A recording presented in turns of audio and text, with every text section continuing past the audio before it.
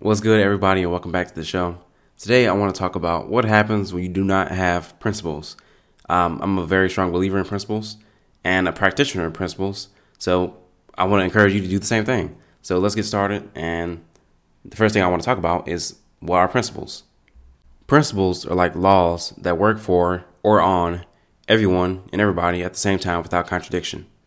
And there are two general types of principles: force principles and voluntary principles. An example of force principle is the laws of physics.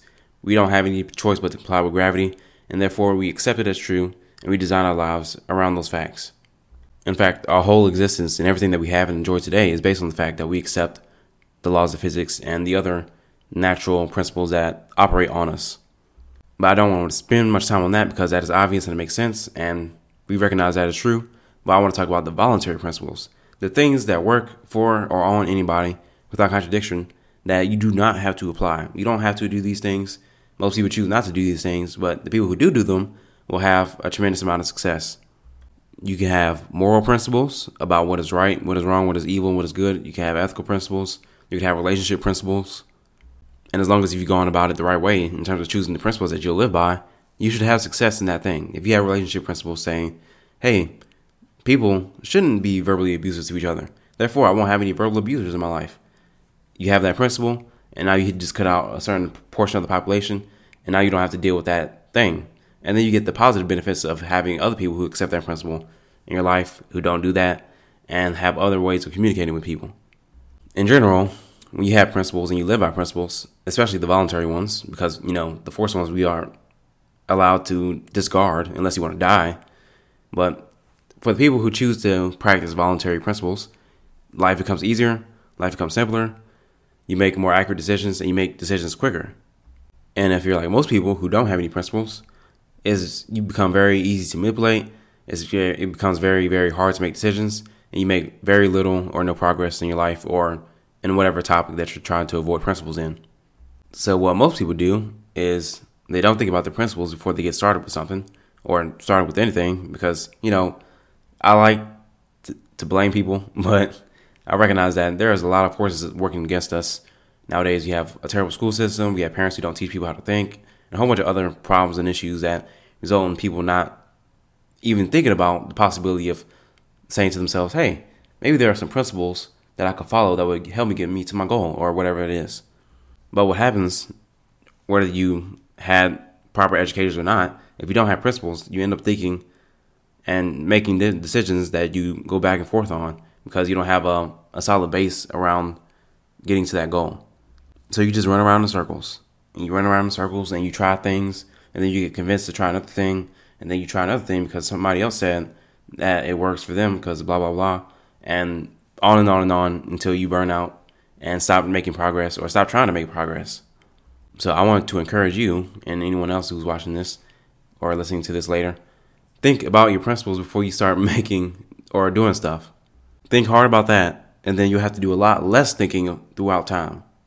Now, as a proof that this works, just think about gravity. That's one of our force principles that we have to operate by no matter what, unless you want to die.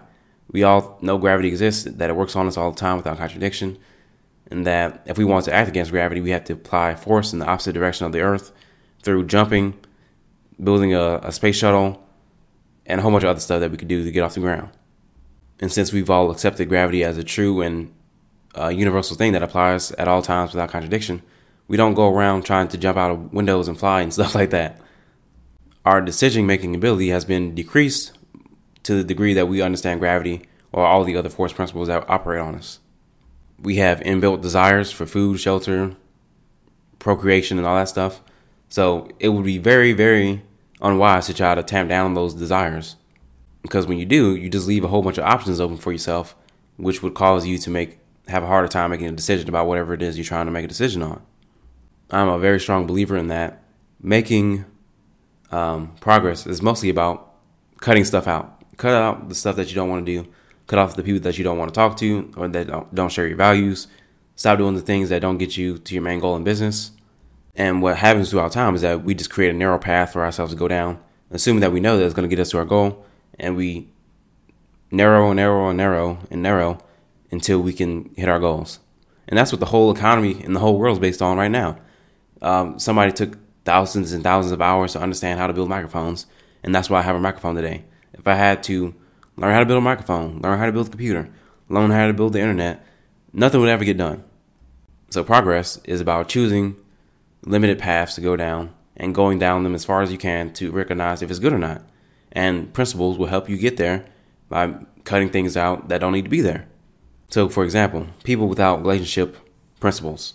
Let's say you don't have any relationship principles. That means anytime you interact with somebody, you have to go through a whole series of judgments that you need to make to determine if you're going to have them there or not. And sometimes it might not even be up to you. They might just overpower you because they're verbally abusive or physically abusive or emotionally abusive or spiritually abusive in some type of way.